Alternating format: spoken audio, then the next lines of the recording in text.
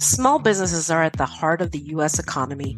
Here at Nurture Small Business Podcast, we're dedicated to seeing our small business owners succeed. I am your host, Denise Kagan, president of DCA Virtual Business Support. If you like what you hear on today's podcast, please share it. You have my gratitude for doing so. Today's guest is a coach, author, speaker, facilitator, and the host of Defining Moments of Leadership podcast. She leads companies to break through their communication patterns that result in stagnation. Welcome to the show, Marsha Acker. Thanks, Denise. I'm happy to be here. I am so excited to talk to you today. I mean, it seems like everything boils down to communication, does it not? Yeah. I've heard that tossed around, I think, most of my adult life, but I have come to really, at a DNA level, kind of understand, to me, it's sort of like the train tracks that everything else sits on. So, yeah, it's either working or it's not. Absolutely. And, when I was reading through your information, I found some very interesting things that stuck out to me. You had mentioned something about toxic assumptions that are stagnating initiatives, which is somewhat part of what I introduced. You have workbooks. You're a podcast host yourself, and also Agile popped out. So we have a lot of directions we could go. Yes. Maybe we start off with that toxic. There's a reason why you have this on here. Apparently you come into companies and you do what? I often come into companies when there's two ways. Either they're just in general looking to kind of level up their leadership. And then I think the other time we get called in is when things have reached a place and we've tried all the other stuff and it's still not. What do you mean by all the other stuff? All the other stuff. Like we've hired consultants. We've bought tools to help us with communication. We've got software that helps us radiate. We've tried reading books on communication, or we've tried reading books about being a better team and being a better communicator and building psychological safety. So we've done all the things. And yet we find somewhere along the way, we're trying to move an initiative forward as a leadership team. There's something that there's one person that's really getting in the way. And if we could just get them some coaching, I think things would be better. I think that's a very common framework. So I'm often coming in when people have tried a lot already and are sort of at the place of, I don't know what else to do. Okay. And so you talk about, the toxic communications. Tell me a little bit about what that might look like actually in a company. I think that toxic communication doesn't look like what you might imagine toxic communication to look like. So let's just imagine when you hear the phrase toxic communication, I know what comes up for me is I can immediately, start thinking about places where there's poor morale or there's really a breakdown in communication. So I think there's that. So the very visible signs that people are unhappy, they feel trapped in some way. And so there's just a general kind of toxic communication. But I also think toxic communication can happen in much more subtle, very innocuous, almost polite ways. So we're very polite with one another, or we might describe our culture in our leadership team as we're nice, we're collegial, we get along, we like one another. And yet I think the toxicity comes in patterns where, for one reason or another, or maybe many reasons, we're not able to voice what we really think in the moment. And at the very crux of that, I think what then happens is the way that we show up in communication is we take actions in the conversation that aren't, they have kind of an ulterior motive behind them, or they have an ulterior, we're holding something back. So I might say to you, for example, sure, sounds great. We'll get that done next week. And you can, you and I are on video, so you can kind of see I'm shrugging my shoulders. There's something in my vocal tone, and you might find yourself going, "Hmm, really? Is it really a sure, or is there something else behind it?" And I would say in that moment, both are true, right? There's someone that's saying, sure, I'll do that. And that sort of intuition hit that you might be getting of, is it really a sure? Is absolutely like you should be curious about it. So I think toxicity can have a wide range. I think it can look like the very overt, maybe demeaning or demoralizing behaviors, but I think it can also look like politeness, Mm. niceness, just trying to get it done. And in those spaces, we actually blow past the real conversation.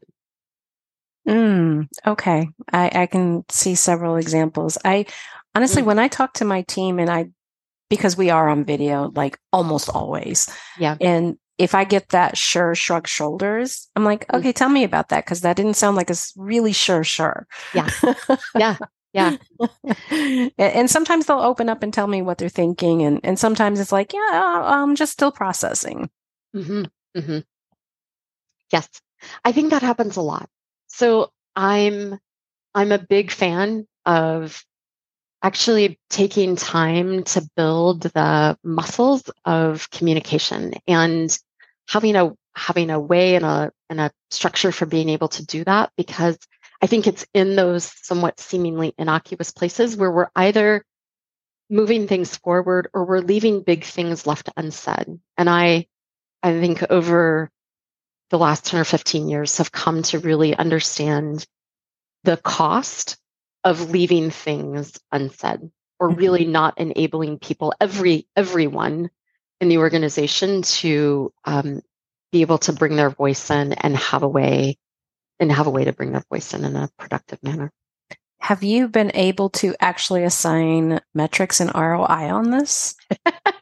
No, but we work a lot with um, helping teams onboard what's called structural dynamics. So it is a theory of face-to-face communication, and it provides everyone with a bit of a technology for being able to read what's happening in the conversation in the moment.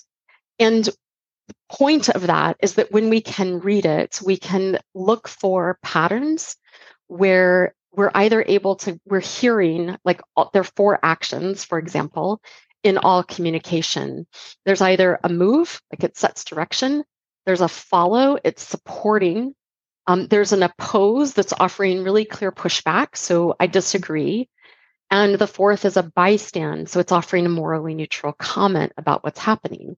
So just by that, by way of that example, if teams are able to onboard that language and then actually start to code the conversation in the moment, when you're getting a pattern of like lots of move and follow, so that's the, hey, will you get this done? And in comes the follow that says, sure, I'm voicing a follow, but what might be really intended is an oppose. And so that's the rub when one thing gets said, but another thing is intended. And so, by Mm. way of being able to have a language to kind of code what's happening, we can start to measure. Actually, that is a way to measure what's happening in the conversation so that I'm not just going by, I think, or my gut tells me that we're doing fine. We're actually helping leaders onboard the skill of listening for all four of those from themselves and from the whole team.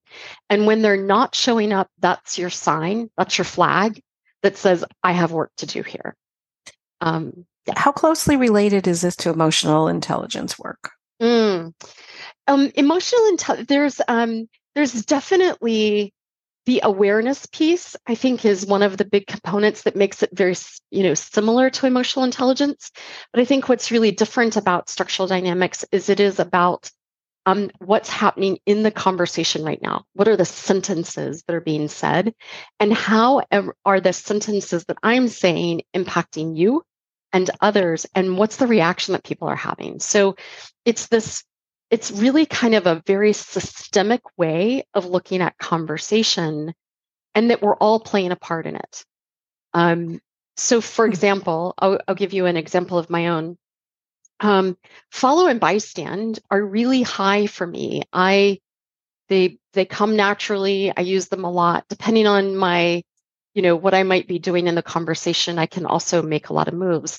The one action that I've really had to work on is the voice of oppose. And there's lots of reasons for that. I grew up in a house where oppose was considered to be rude, like you didn't oppose others.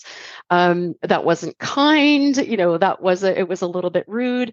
So there's some of that programming that I have that makes it a little bit more challenging for me to bring the voice of oppose in. So I actually have to work on that. That's a leadership edge for me. And we all will have things that we're working on. There can be some for whom they're stuck in move. They move constantly, and their task becomes, finding more inquiry to bring into the conversation. So I think there's the individual kind of strengths that we bring, but there's also noticing if I find myself in a conversation with someone who is really strong in oppose, I have to manage my reaction to that because sometimes it can be like I can want to shut it down. Yeah, you're shaking your head, right? So Mm-hmm.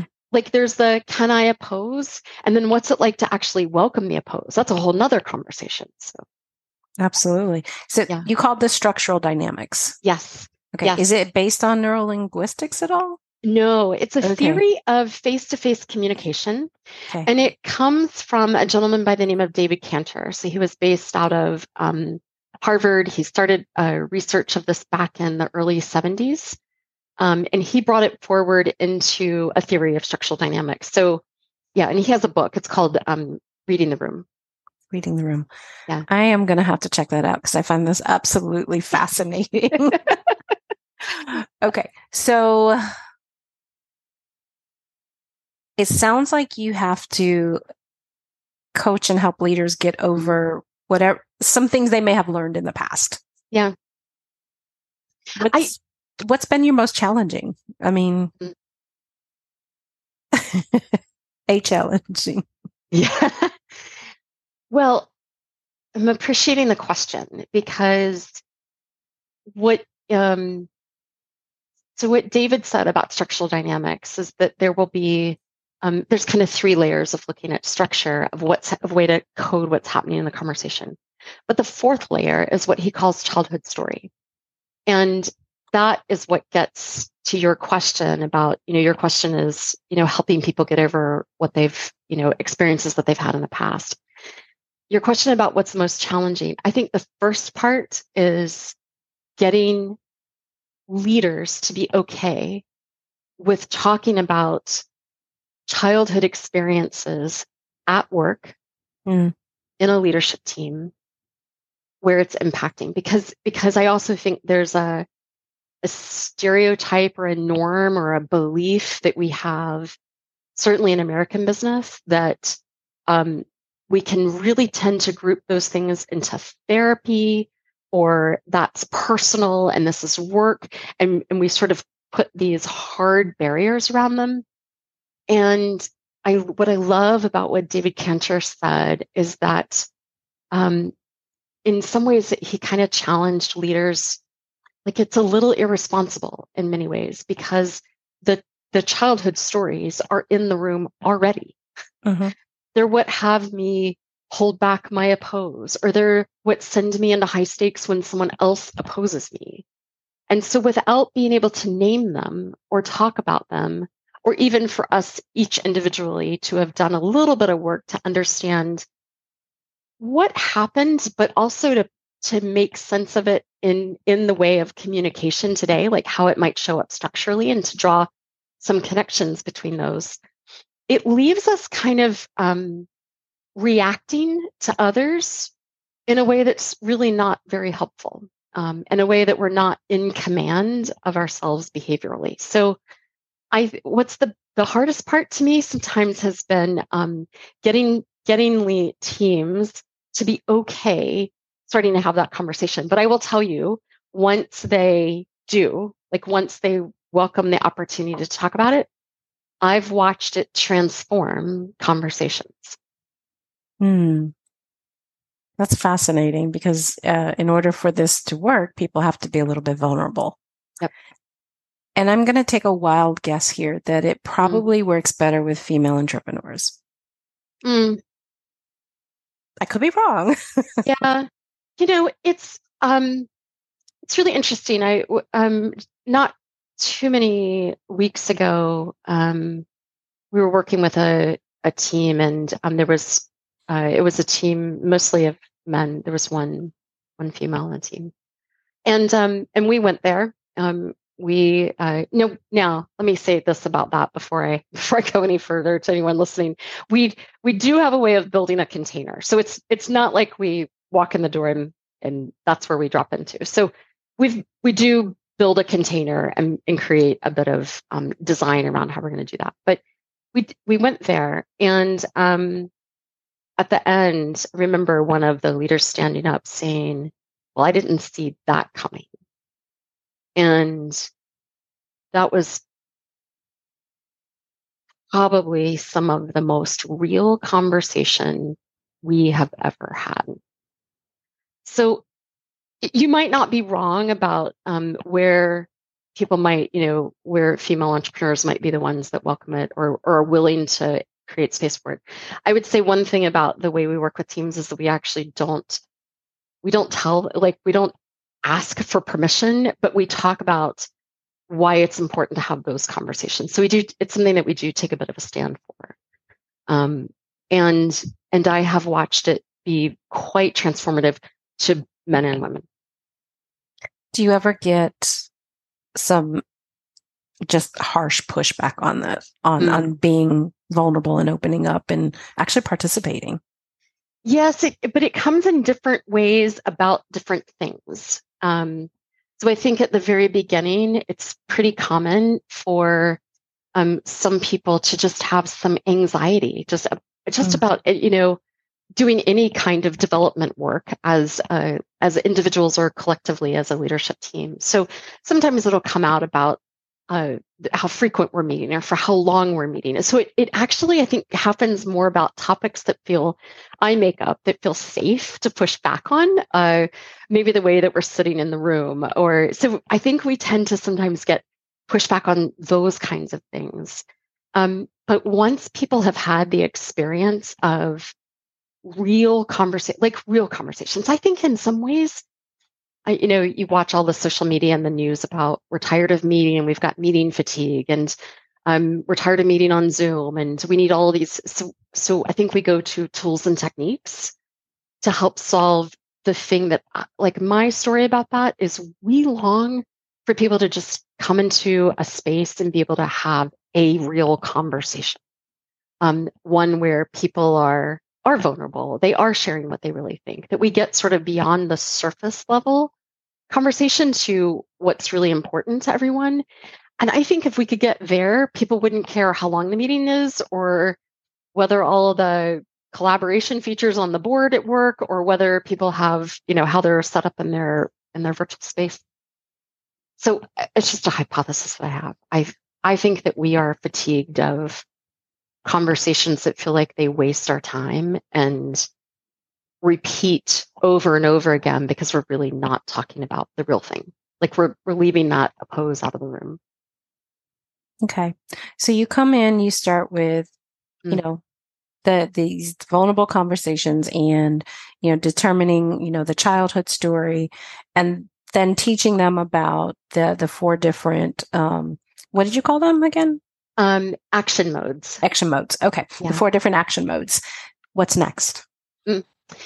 Building the skills of communicative competence. So the ability to do that ongoing. I think one of the things that we take a stand for is we're not creating dependency on any external thing.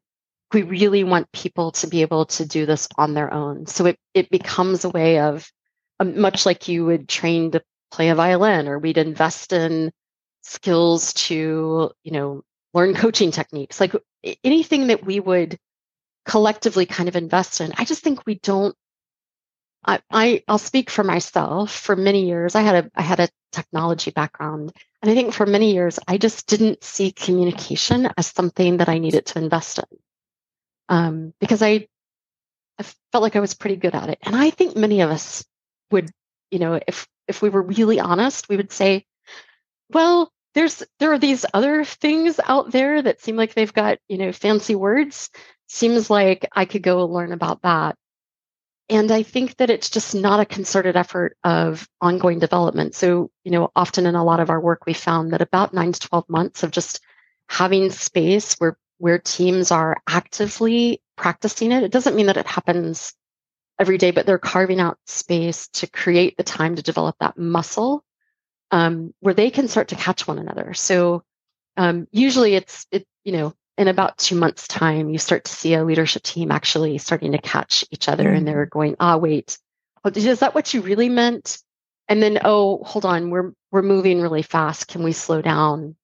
And you have people actually start to slow the conversation down and say what they really think. So I think it's ongoing skill building is really where we go next. So is all this in a group setting, and do you come in like weekly, daily, monthly? How does Usually that work? monthly. Monthly. Yep. Okay. So it's about a little bit of a touch point and practice and getting feedback and then letting the team continue the day-to-day work just like they normally would. But then the touch point of coming back to, okay, hold on. So let's slow down and let's talk about how did the last couple of weeks go? And that's, it's really fascinating to hear people like, what do you want to celebrate? What are you getting right? And what's the edge? Like, what are you still struggling with? And then do you just come on site, or do you do this virtual nationwide? We internationally, and wow. we are really, most of our work these days happens online. So because most companies, if they're back in person, they're back in a hybrid format. And so sometimes we're pulling teams together in person. So it just depends on really the culture and the organization. Sometimes we're working predominantly in the room with a leadership team if they are, co-located.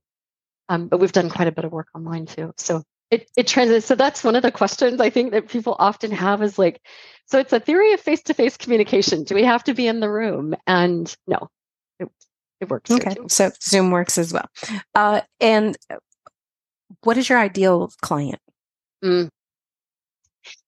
Often someone, so it's back to that piece that I said at the very beginning. I think the biggest thing is they're ready to do work on themselves. And so whether that's we just have a natural orientation to a learning mindset and we're ready to spend our time leveling up our leadership. So we're ready to kind of collectively level up, or we notice, we've made it through a couple of those hockey stick moments in our organization, and we're really feeling like we need some collective skills to take us to the next level. I think that's one place. I think the other place is the team that's feeling like they've tried it all and feeling super stuck in the moment. Okay. So does size matter? It doesn't really. So we don't tend to work with brand new startups, often just because most of the time startups are in a place where they are scrambling, like focused on other things. they're the mental capacity to sort of carve out, self-development time. Not that it's not helpful. It's just often not, where a startup is. But often mid to very large organizations are kind of the sweet spot that we tend to find ourselves in. Perfect. So, is there something I should have asked you that I haven't asked you? I don't think so. I mean, we could talk about all, there's so many directions to go, but in the space of what we've been exploring, I think that those, it's that place of conversation and why it would be important to invest in it. Absolutely. So, Marcia, how can our listeners find you after the show? Yeah. The easiest place to get in touch with me is on LinkedIn. So on my profile, Marcia Acker. And then I have a new book. It's called Build Your Model for Leading Change, and you can find it at buildyourmodel.com. It's a guided reflection workbook on structural dynamics. So the first 3 chapters are all about the theory of structural dynamics with some examples of teams. And the rest of the book is about really getting clear for individuals and for leadership teams around how to go about leading change and why having that kind of model for behavior and the language of behavior will help you. So it's a guided workbook in full color. I am going to have to check that out. Well, Marcia, you have been an excellent guest. I will make sure that the links that you referenced and your LinkedIn